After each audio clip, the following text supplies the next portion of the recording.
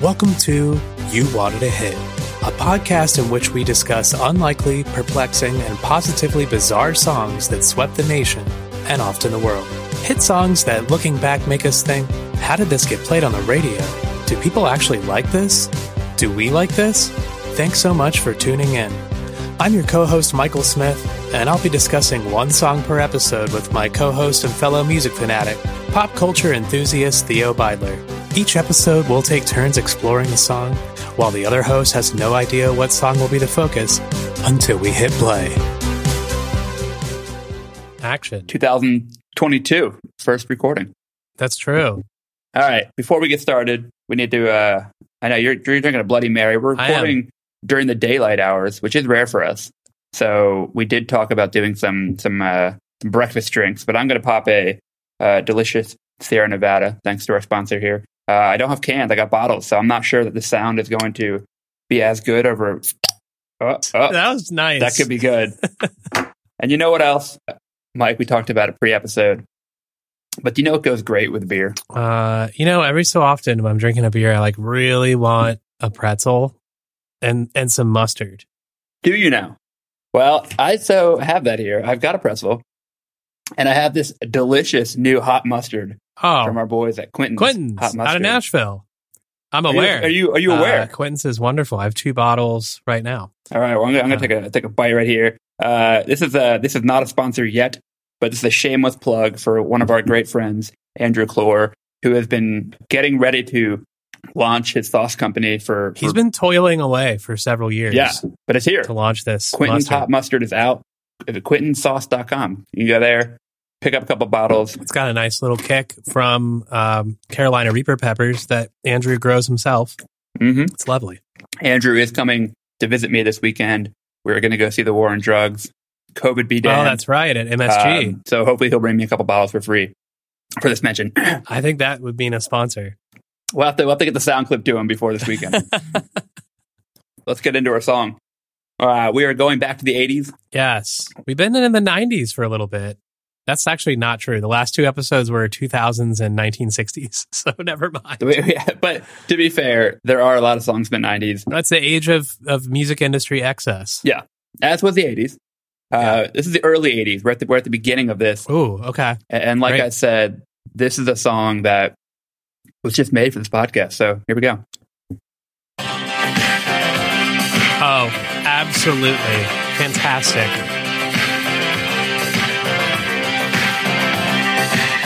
We can dance if we want to. We can leave your friends behind. Cause your friends don't dance, and if they don't dance, well, they're no friends of mine. Absolutely. A classic. The Safety Dance. An absolute 80s classic. Men Without Hats. The Safety Dance. What? Men Without Hats. I can't wait to learn about this. This is amazing. Oh.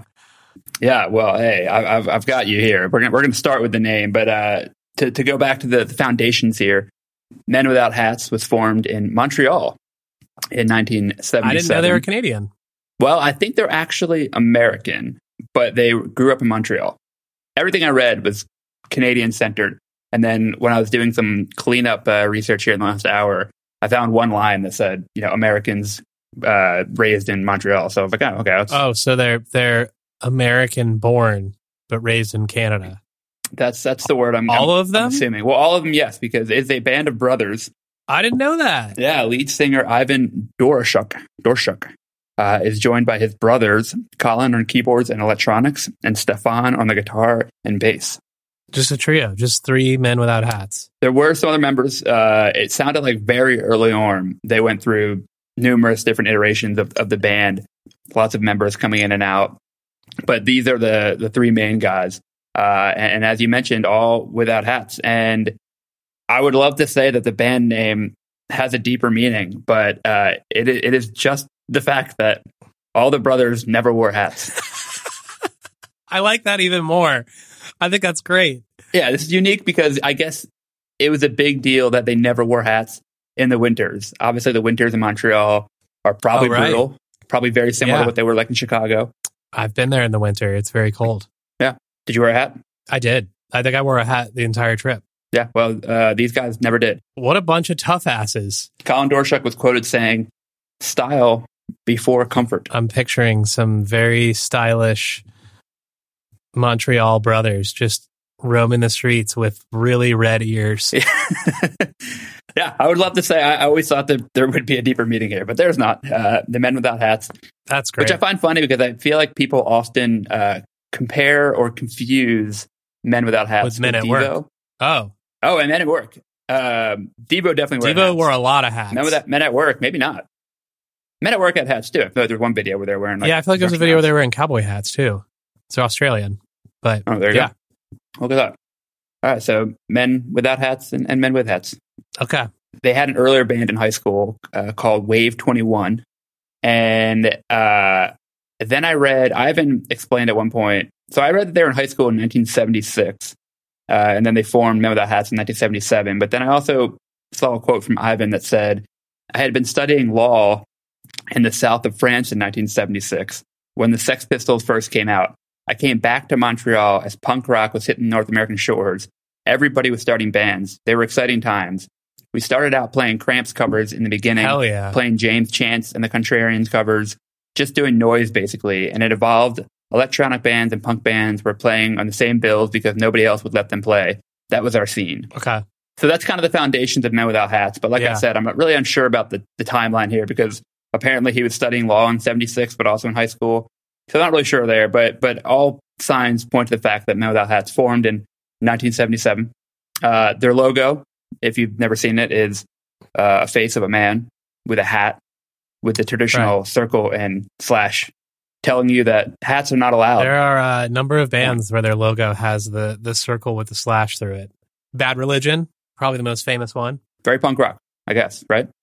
So that's the foundations of Men Without Hats. They recorded their first EP in 1980 entitled Folk for the 80s, which led them to sign with Static Records worldwide and MCA in the US. Wow. And I had read that they were rejected by almost every major label in Canada. And Ivan said, we actually released in Canada on a distribution deal on Warner Brothers. We had sent them the same demo of the same album and they refused it. And they ended up being forced to release it because of our distribution deal with Static. So I always love when you have those karmic moments. These guys? Yeah, exactly. So Safety Dance is the second single off their first album, which is entitled Rhythm of Youth. And Debut album. It came out in 1982. Huge. The first single was I Got the Message, which I read, quote, went nowhere. Okay. I don't know that song. I will send it to you right now.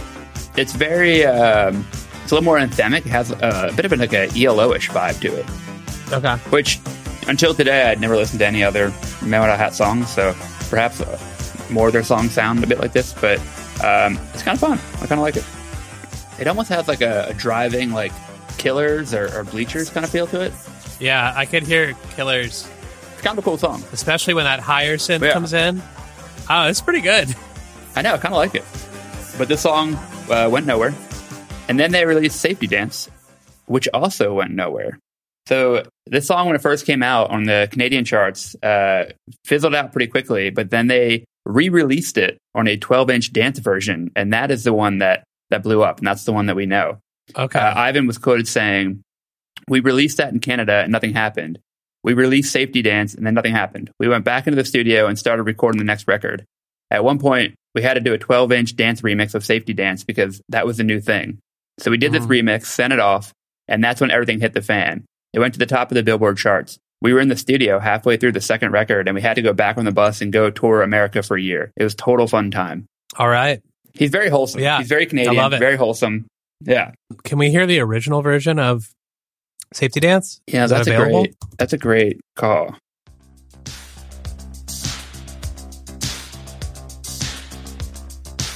It's much slower. A lot of emphasis on the bass guitar.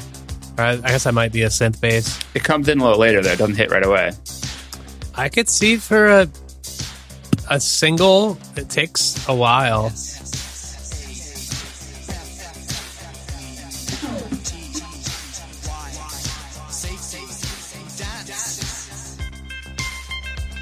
I mean, it has that iconic high synth part.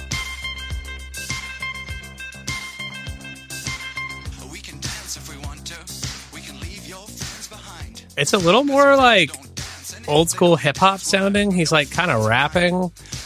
Like it sounds like a really white version of Grandmaster Flash from the Furious 5. I did read that first band, Wave 21, they would just play like synth tunes and then read poetry over top of it. That makes sense. Which would kind of give credence to like a really kind of like generic white man's hip hop style we got here. Very like structured, enunciated. Yeah. Yeah, this takes a little while for him to even start singing. He's just like kind of rap singing. Do you have any idea what this song is about or what it means? I don't.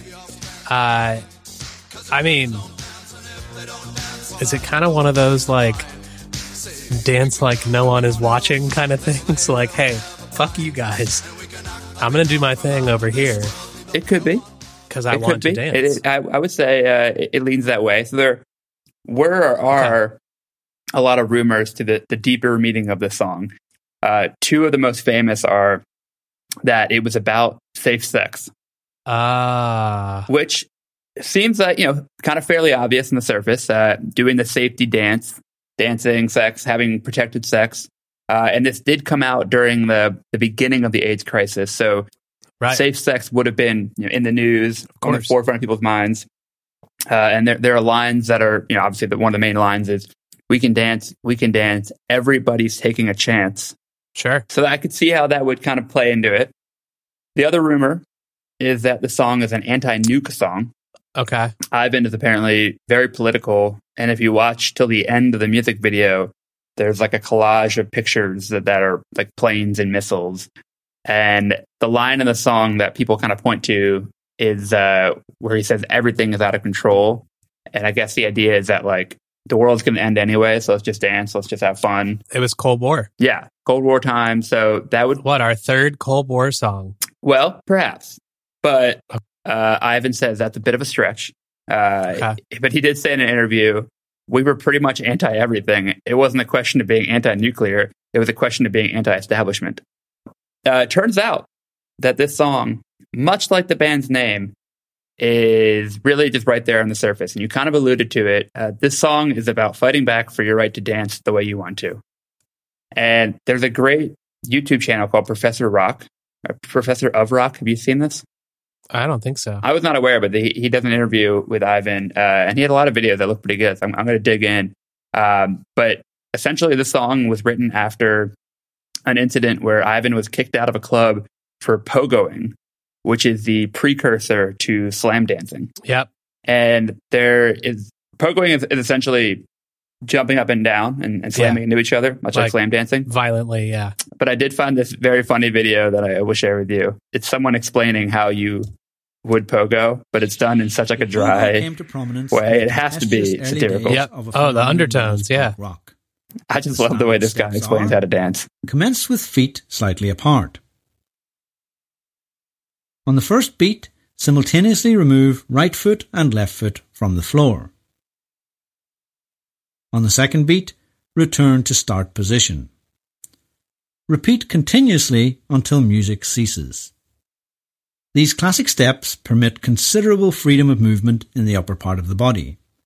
Arms may, for example, be fully extended or bent at the elbow, and physical contact may be made with other dancers for light-hearted aggression as a means of leverage or for any other purpose which the rhythm and ambience suggest. So that's pogoing, if you're ever interested. But yeah, so in this interview that I referenced with Professor of Rock, Ivan said it was the dying days of disco, and the DJs would occasionally slip in Blondie's Heart of Glass or Devo or Rock Lobster, and we started pogoing, and the bouncers would interpret that as fighting or causing a disturbance, and we would get turfed. Now, I don't know if turfed is just a Canadian phrase, but I really enjoy that one. Yeah, I like it too.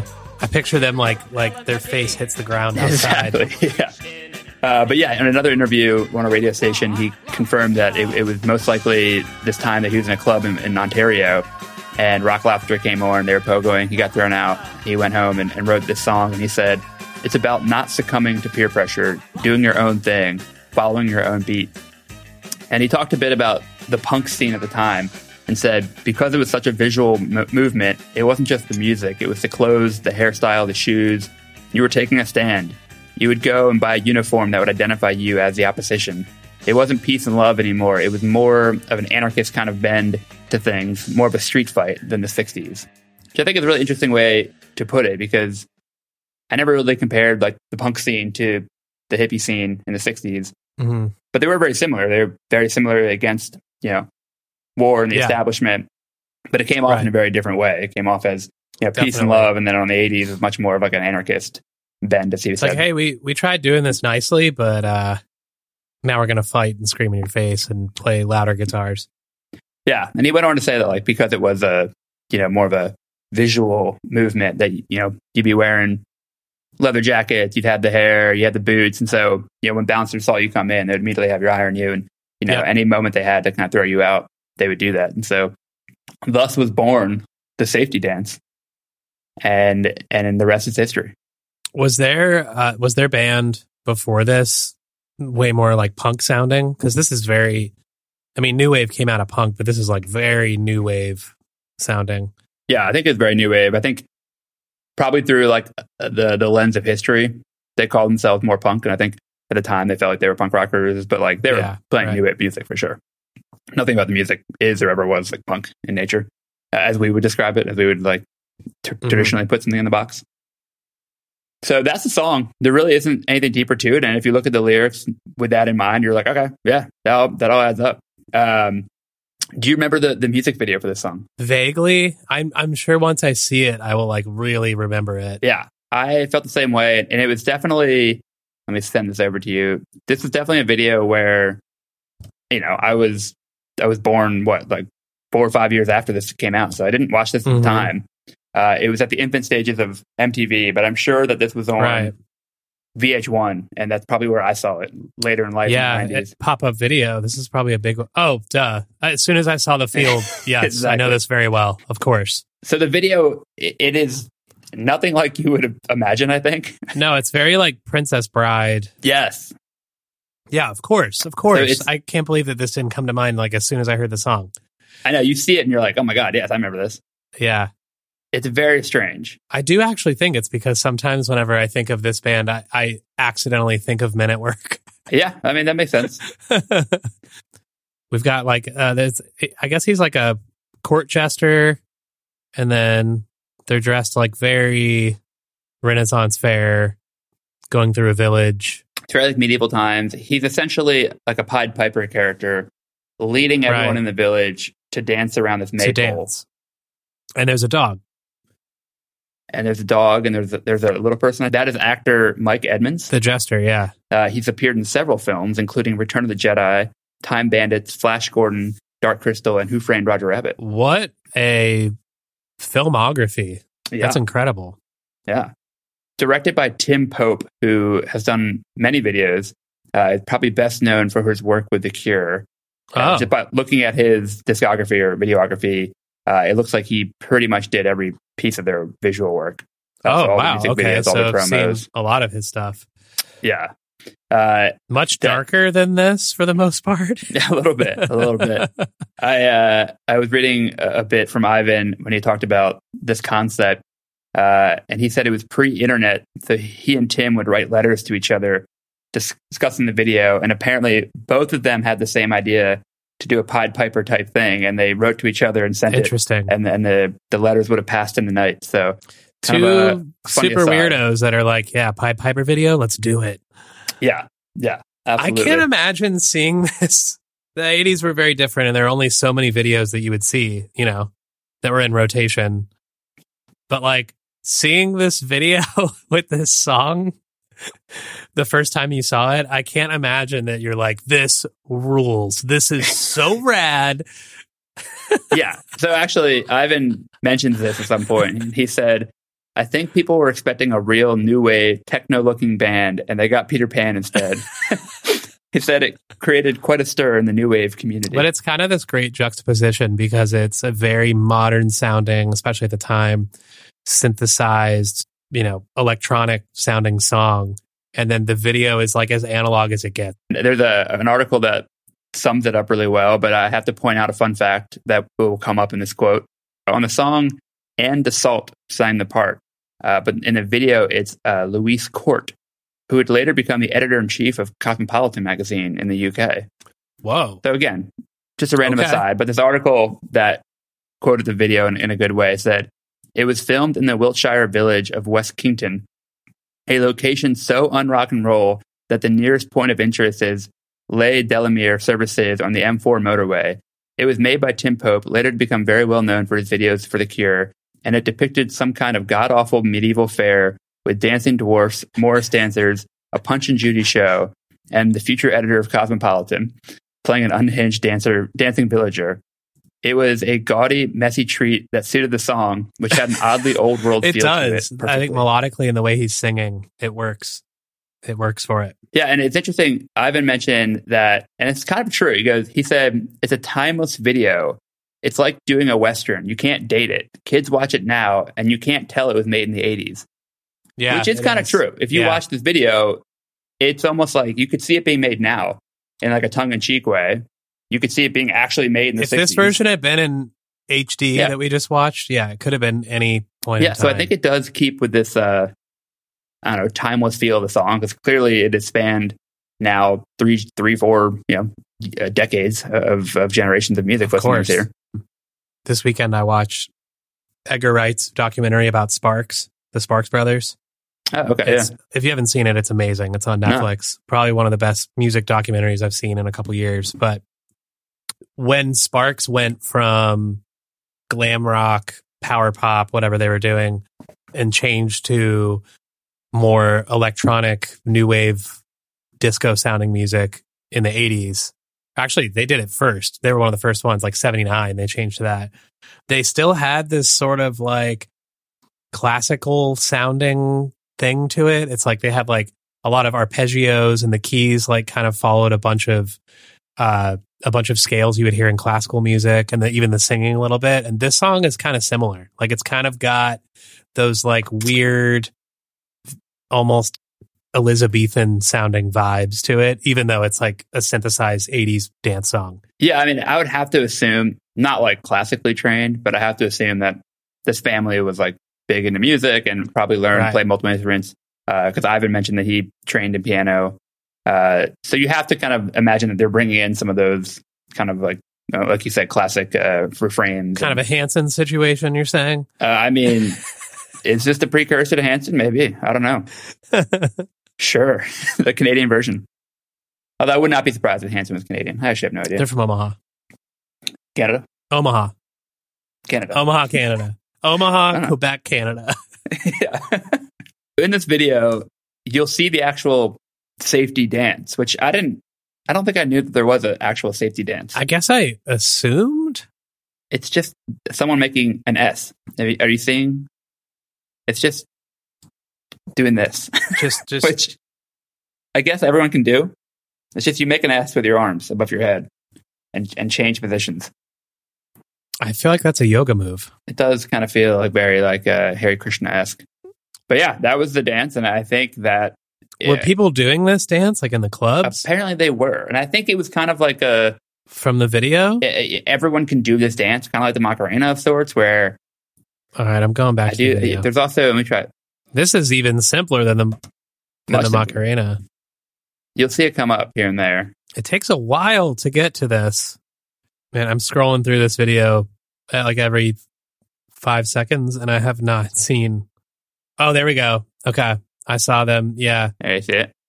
It's very strange, right? the guy in the video is the lead singer of the band, right? Yes. And he's He's very a good-looking guy. Yeah, but he's very like eccentric, Yeah, very goofy. Not wearing a hat should not surprise you. But yeah, so apparently the safety dance was like a dance that people did. yeah, I see that. I've heard this song come on at weddings, parties, etc., and I've never seen anybody pull out the S's. But next time I'm going to be rocking those S's so hard. I feel like if you hear it at a wedding, look for like the crazy aunt. She'll be the one.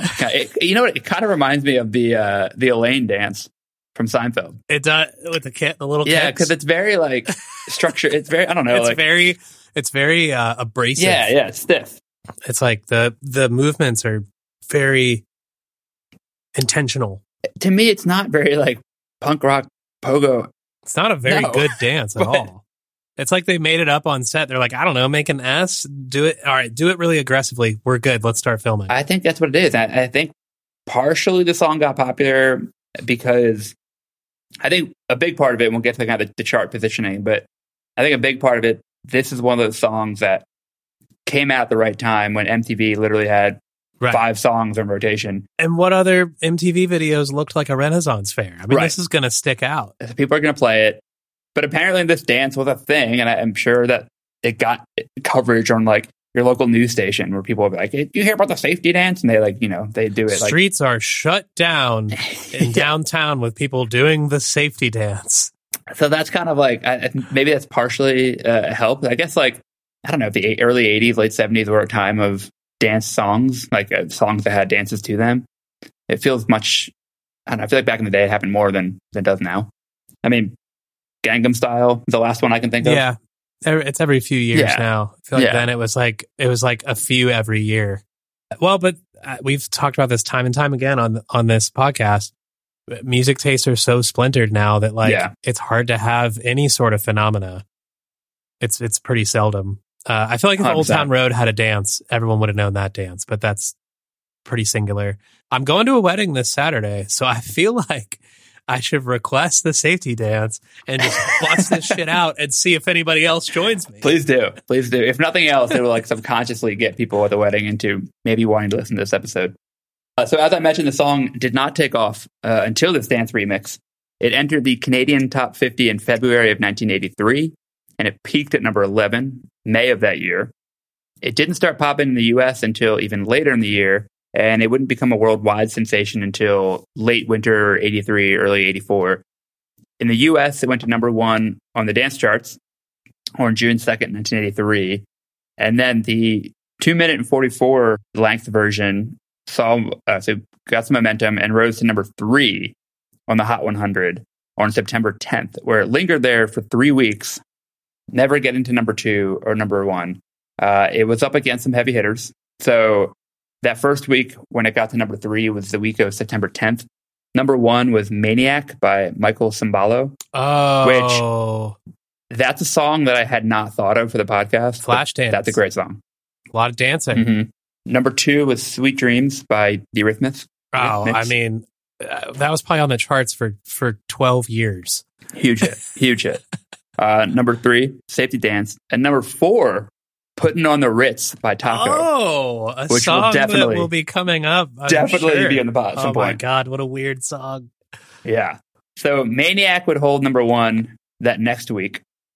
And then the week after, it was surpassed by Billy Joel's Tell Her About It. Huge song.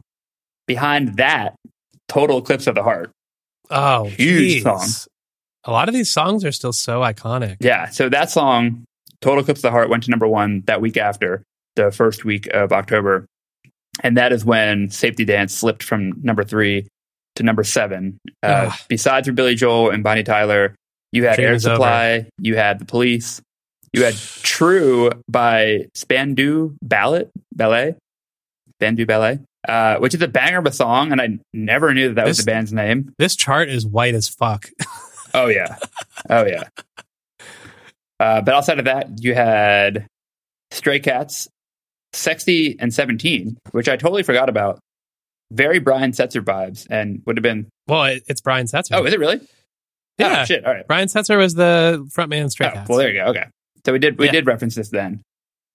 And then number 6, climbing the charts, you had Islands in the Stream by Kenny Rogers and Dolly Parton. Oh, so look, the song Safety Dance is not getting to number 1. There's just too much firepower all around it. I'm surprised it got where it did. My God. Wow. I mean, it's an iconic song, but like these other songs are like moments in time.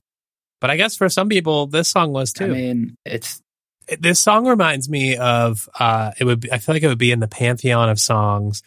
You know, in Perks of Being a Wallflower, where they're all at the prom and they start playing Come On Eileen, and the punk kids are like, they're playing good music. It's like the few songs that come from the like what now we would call the indie or alternative crowd that gets onto the radio. Like it would happen. I remember when I was in school, it'd be like, they're playing Blink-182 or No Doubt or whatever instead of boy bands and shit. Like, we get all excited. I feel like this is one of those songs where, like, the kids would be up against the wall. This shit all sucks. They're just playing, you know, all the stupid top 10, you know, Billy Joel bullshit. And then Safety Dance comes on and they're doing the S. Yes. That probably is true, and maybe why it broke through a little bit. Because at the time, if you're not into Billy Joel and Bonnie Tyler, then anything that's going to be like very alt that, you're going to be like, fuck yeah, sure, why not? Like, yeah, I was excited that No Doubt was on at the dance because it was the closest thing to Operation Ivy. Right, exactly. And this song maybe broke through just enough for all the different, you know, kind of alt coalitions to come together and be like, all right, let's run this up the charts. And that's at the end of the 80s movie where the nerds, the jocks, the punks, they're all dancing together. Everyone's getting along. They're all doing the freeze frame. Absolutely. So the song charted in the top 20 or top 10 in 20 countries, pushing worldwide sales of Rhythm and Youth to more than 2 million copies. Their debut album. The group received 3 Felix Awards, which I guess is a music award in Quebec. Best-selling single, Group of the Year, and Rock Album of the Year. Were the Junos around yet? Well, yeah. So they earned a Juno Award nomination, which the Junos are like the Canadian Grammys essentially. Mm-hmm. Yeah. They received the nomination for Most Promising Group and Single of the Year. And they also received a Grammy nomination for Best New Artist. Wow, really? Damn. Yeah. Do you know who they were up against? The 1983 Grammy Awards. The nominees were The Eurythmics, Big Country, Musical Youth, Men Without Hats, and the winner is Culture Club. Oh, wow. Yeah, some stiff competition there. Yeah. I mean, between the Culture Club and the Eurythmics, I feel like. I mean, one of them would have had it in the bag. Oh, you know who was the winner in 1982, the year before? Men at Work. Oh! Men at Work were up against Stray Cats. They were up against the Human League, who will go on to tour with Men Without Hats. Yeah. Jennifer Holliday and Asia. Ooh. In 2005, Safety Dance was ranked the 36th greatest Canadian song of all time on CBC Radio 1 series. Yeah, it's 34 Neil Young songs and then this. Whoa. 33. There's a Shania Twain song in there too. Oh, sorry.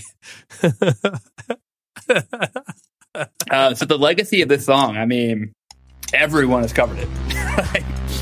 It is that the same article that had the great quote about the video also had the quote about some of the covers here, and it says, there is the extremely hip, the experimental hip-hop producer Jay Dilla version, recorded as a slowed-down instrumental. There is the extremely unhip Status Quo, correctly identified it as not a million miles from the boogie. There is the raw from the garage rock band Madonnas, and then there's the poppy from the Asteroids Galaxy Tour. There was even a Brady Bunch themed Weird Al Yankovic parody. It definitely seems like something he would play on his accordion. It's pretty good. Essentially, you can watch any other show, but he always goes back to the Brady Bunch theme. That's pretty funny. This is our second Weird Al sitcom. Oh, you're right. Themed song. I didn't pick up on that. I guess it probably makes sense for him to just kind of like keep harping on any kind of pop culture. In addition to that lineup, Angel Olsen has a newer one. Really? Which I think is very cool. Very stripped down. That one's probably more like symbolic, like be yourself, be free from the strict code of society. I appreciate it, I think, because unlike most covers, it doesn't try to imitate the actual like rhythm of the song. It's probably not doing it because like, oh, this song's funny, remember this? She's like, oh no, this is cool. It's actually a good song. Oh, this is great. I mean, Angel Olsen can't go wrong. Yeah, the refrain of the chorus is really great, the way she does it. I'm also looking up the Rufus Wainwright version, which I didn't listen to ahead of time. He's from Montreal. The Wainwrights they rule Montreal. I went to Martha Wainwright's cafe when I was there that she owns, and she served us sandwiches and played a couple songs. No shit. Yeah. Oh, that's amazing. Yeah, it was incredible. Other than Rufus Wainwright and Angel Olsen, Sleeping at Last, of course, did a cover of the song. Of course they did. And then I found a list of about 47 other bands that I've never heard of that also covered the song. In a connection, there's a cover by The Feelings, which I only know this because it is in a Lipton iced tea commercial, which I believe comes from Uruguay, featuring one of my favorite men, Hugh Jackman. What? In this research I did, it looks like Hugh Jackman has multiple international commercials for Lipton tea, which especially I love it. 90s and early 2000s. I think a lot of big name stars did commercials that we would never see. Definitely. And they got paid millions Abroad. So yeah. I just sent you the Hugh Jackman Uruguay It's version. great that he's doing these tea commercials because he has his own coffee company now. I don't think I knew that. I encourage everybody to look this up. It's literally on YouTube as Hugh Jackman Green Lipton Iced Tea Safety Dance. It's Uruguay. really good. It's a precursor to The Greatest Showman, but I'm going to one up that because I also found the Japanese version, which is not Safety Dance, but it's a minute and a half long. They spent some money in Japan. Check out this one. This one's great. I'm a big fan of this one. It features Hugh Jackman sitting in a hotel, and he takes a swig of Lipton brisk iced tea, and then he just wants to fucking dance. This reminds me of that Fatboy Slim video with 100%. Christopher Walken. Didn't Hugh Jackman give you a lotto ticket one time? He did, yeah. I was on set for The Greatest Showman. And I guess every Friday he gives out lottery tickets to the cast. What a mensch. What a mensch. He is. He's a very nice guy. Do you know anything about Crazy Frog? Mm-hmm. I don't know anything about it. Can you tell me? I mean, I've seen Crazy Frog around. Okay. Like, I know what it is, but I don't know why it is. Well, there's a Crazy Frog version, and the only reason I bring up Crazy It's Frog... like a CG frog, animated frog, that sings a bunch of songs. It's like a DJ frog. Yeah, I guess. Modern yeah, version of Alvin and the Chipmunks versions of songs. Okay. Well, I bring this up because Ivan's son, this is how he found out about the song, really, and about how he connected it to his dad. And so, for like a little moment, he was like a celebrity in the school because his dad wrote the Crazy Frog song. This is a big Crazy Frog song. This video has 157 million views. That is 157 million more than the Dominic the Donkey second version. The sequel. Damn. Good for a Crazy Frog, I guess. I'd love to know more about who's behind the frog. I love it. The top comment is, "This is the dream for mid-tier musicians." Well, are they wrong? And they also, I would say, you know what? It's even more of the dream for a mid-tier artist? Being on Glee. And this song was also featured on Glee. And in the very like wholesome way that Ivan seems to be, he was like very ecstatic about this, and he loved the way that they were portrayed.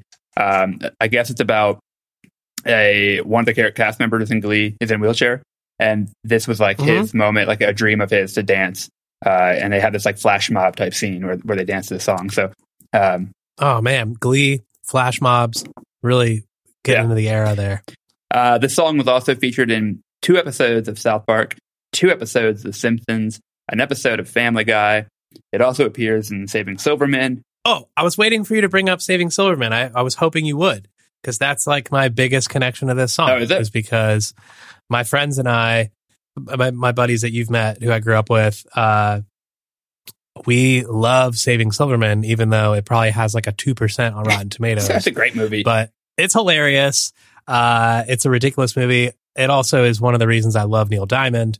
But there's a scene in that movie where they try to find Darren's old girlfriend, who's the nun, who he's been in love with forever. And they're like, "Oh, you remember us from high school?" She's like, "Not really." Vaguely familiar. And Steve's on like, "Hey, it's Wayne. High school, remember? You remember? You can dance if you want to. You can leave your friends behind. Because if your friends don't dance, and if they don't dance... Oh, right, the senior talent show. Yeah, you were booed off the stage. That was me. Yep. That is your connection. I always remember this scene from The Simpsons, because whenever I have sung the song Right. That's in iconic. the last like 10 years. I always sing, You can you can dance. dance, you can dance, everybody look at my pants. look at your pants. So other movies, it was in Biodome. It was in Hot Tub Time Machine. And famously, it was also in Beavis and Butthead, which I again mentioned because The video itself was on Beavis and Butthead because I can imagine they had some things to say it about was. this Let's video. watch it together. This I saw Ivan quoted saying that this was his favorite like pop culture reference. He loved this. I mean, this video is like made for Beavis and Butthead. Jackson? I think that's that bee from that Blind Melon video.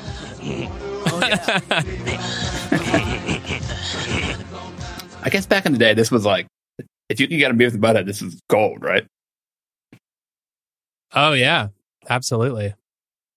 That's so funny that they say that he should go That learn is to great. dance at a Pantera concert because this song is about Right. Yeah. slam dancing. It's kind of amazing that this song is about like punk rock pogoing and slam dancing. And nothing of the video represents that at all. No, like you would never look at this and be like, yeah, this is about punks like getting kicked out of discos. You would never look at that and be like, this is punk rock. It's like a way more subversive song than it is on the surface. I'm pretty sure the Crazy Frog version is more punk rock than this. Outside of Angel Olsen, it also made a recent comeback as Jimmy Fallon, and the Roots did a version during the pandemic.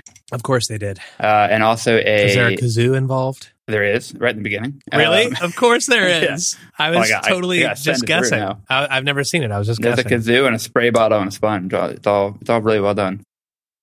I guess it would be. Is that a kazoo It's not a or is that kazoo, more? it's a melodica. Yeah, kazoo adjacent. And here's I have zero proof behind this. I don't think what I'm about to say is true at all, but I'm just going to go with it. I think one of the biggest impacts the song maybe possibly have had in the world is this song is about dancing, and it's about dancing when you're not supposed to dance. Mm-hmm. And look, I don't know if there's a coincidence here, but Footloose came out a year after. I was this going to song mention came that. out. I'm just going to say it. It's funny that you mentioned Maniac from Flashdance because I feel like that song and Footloose were like up against each other for a while. And when you said it was, when you were explaining this song, I was like, Footloose. This is like his, Ivan's explanation of what this song is about made me think of Footloose. Very Footloose. Somebody heard this song and was like, I'm going to write a screenplay. Yeah. So where are Ivan and the boys now? I'd love to know.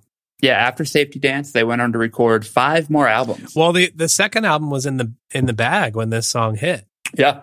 Right? The only other brief moment of another hit they had is a song called Pop Goes the World, which the song is about as absurd as the video is. I'm going to send this to you. I don't even know how to win it. It's just fucking weird. But apparently it was a hit. It was a hit in Canada. Hit in Canada. Okay. For what that's worth. I mean, it's got a lot of views on here for being not something that came out when YouTube was around.